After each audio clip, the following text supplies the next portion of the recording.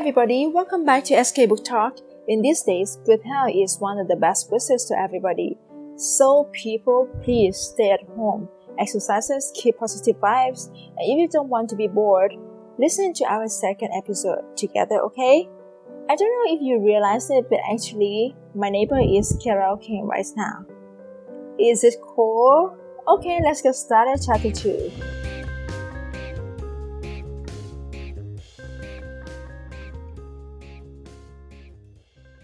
Chapter 2. The U-shaped curve. We've always learned that some things are good and some things are bad. Right? When you're growing up, you learn, oh, that's not good, don't eat that. A snail, a bug, etc. Vegetables are good, eat more. Spinach, broccoli, bitter melon.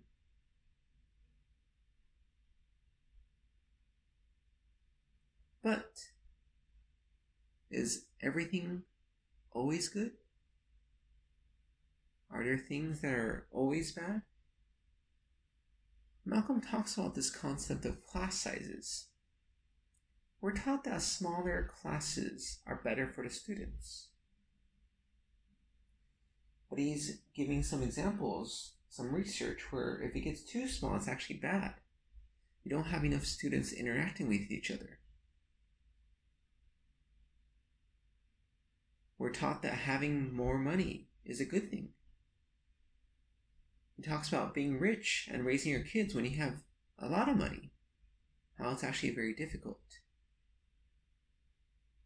And he introduces the concept of a U-shaped curve. It's actually a upside down U. It's sort of the same principle, but anyways, the idea is that something could be bad if you have too little. It could be good when you have just enough. And it could be bad when you have too much. Isn't that what they say? Everything in moderation. So for example, water is good, right? Yes. A lot of water is good. Well, a lot of people drink a lot of water. I know one friend, when we go out to eat, you might as well just sort of leave him the pitcher there, because he will drink the whole pitcher. Yes, water is good. Drinking lots of water, I'm not sure, but a pitcher every meal, okay, sure. But too much water is bad. There was a game they were having called Hold Your Pee for a Wii. It was when Nintendo Wiis had just come out, they're very hard to get, and a radio station was doing this promo. And these ladies, or contestants, one happened to be a lady, had to drink a lot of water and not pee to try to win. One lady ended up dying. She drank too much water. She became hyponatremic and she ended up dying. Which is very unfortunate, right? But I think they never knew that. You could drink too much water. If you studied it, yes, it's obvious. But if you didn't, water is good. More water is better, right? Money is good. More money is better. Oh, except Malcolm's not the first one to say that more money is bad. More money, more problem, right? It's a song that we all know from decades ago. And what he shows is, and we all know this as well, those of us who know people who grew up rich, if you grow up in a wealthy family, you end up not doing so well. I can tell you many examples. My friend, her boss, has a son in his 20s. Lives at home, free room, free board, free car when he wants to go around.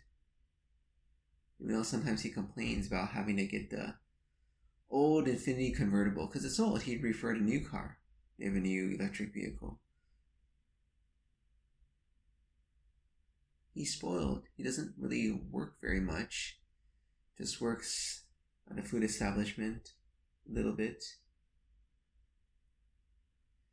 My friend got him a job doing some volunteer work at the hospital, trying to transition to a full-time job, but he doesn't really show up on time, even though he's supposed to show up at 10 or 11.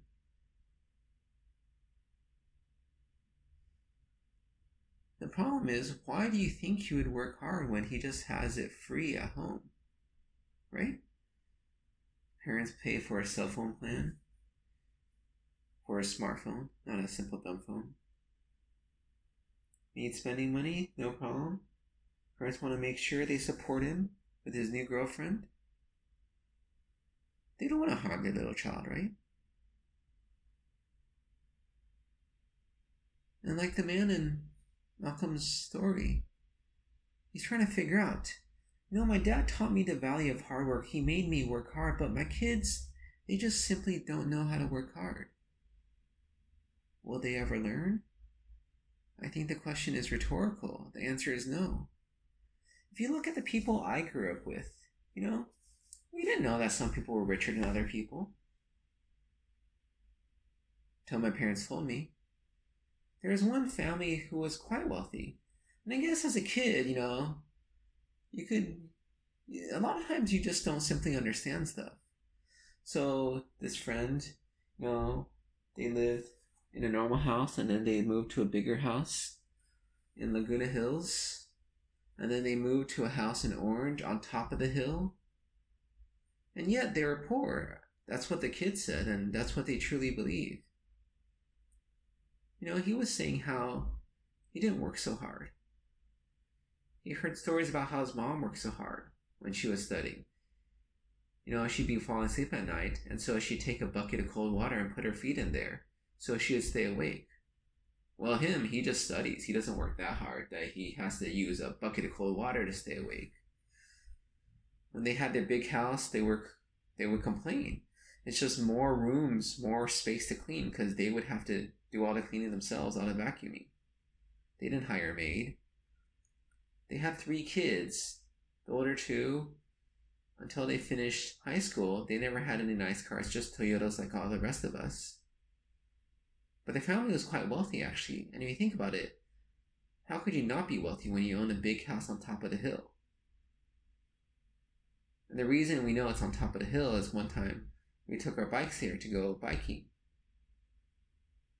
And guess what? It's all downhill from there. They're at the very top of the hill, which made it very hard for one of our friends who didn't know how to bike. Because going downhill is wonderful, except if you're scared. And he was scared, right? Didn't have to worry about balance because you're going so fast, but he worried, what if he fell? A car would hit him, because it's a big hill, cars go pretty fast. But somehow the parents taught their kids a good work ethic. And these kids ended up working hard. One was a principal, probably the youngest principal ever at a school in New York, by 26. His kids loved him. He did Teach for America. He was a math teacher. His kids did very well. He worked harder than me, even though I was in medical school and then residency. He would give them a cell phone number, so if they had any problems, they could just call him and ask questions when they're doing their math homework. He slept 4 to 5 hours a night. All his time was spent teaching his kids. But guess what? It was easier for him than me because he grew up working hard, even though he came from a rich family. But his parents didn't tell him they were rich. His parents told him, in fact, that they couldn't afford this, they couldn't afford that. They were not rich. I talked to my friend, because a lot of us are richer now. Our parents were immigrants. Some did okay, some did not do so well. A lot of us are doing better, right? We're in the medical field. We're going to have some money when we grow up. How do we raise our kids? And when you have the biggest house in the neighborhood, is your kid going to learn the value of working hard? Why would they have to work hard when daddy has lots of money? Daddy will just provide for them, right? That's the problem with too much money. When you're on the far end of the curve, when that U, the inverted U, starts going down, it becomes a bad thing again.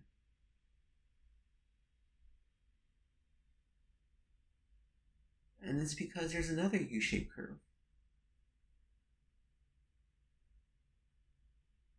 A true U.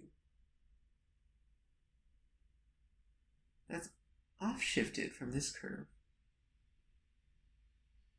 And that's that some suffering is good. Suffering is also on a curve. It starts being bad. Then goes the good. Then goes the bad.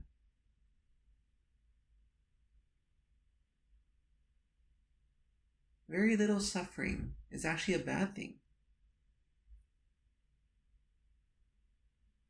One person was writing about rich children growing up in New York City. These are people who went to the elitist schools.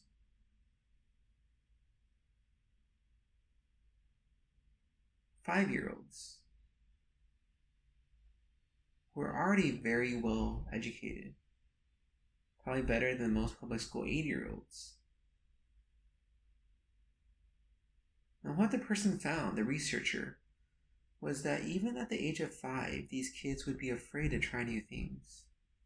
5 years old. Because they already had stuff they were good at. And they didn't want to do stuff they weren't good at because they might fail. At this early age, they already learned that. Wow. But it's good to undergo failure early in life. It teaches you, it trains you. You have to get used to it because you're going to encounter it. That's sort of just reality, right? It's going to have some suffering growing up. Not to have a perfectly good childhood. Because later in life you're going to have suffering. You have to learn how to deal with it. The two people I know that are the kindest people have a brother who's autistic. They learn to deal with him. And that's why they're so kind and caring. On the other hand, too much suffering is bad. Being tortured and tortured and tortured. Most people break. I don't think it's a good thing. But suffering is also a U-shaped curve. Why? Well, because U-shaped curves aren't just for good things, like food, like money. They're also for bad things. Good or bad is not dependent on the thing. It's dependent on the quantity, how much of it you have. And I've realized about experience, there's no such thing as a good or a bad experience. If you learn from it, then it's a good experience. End of chapter 2.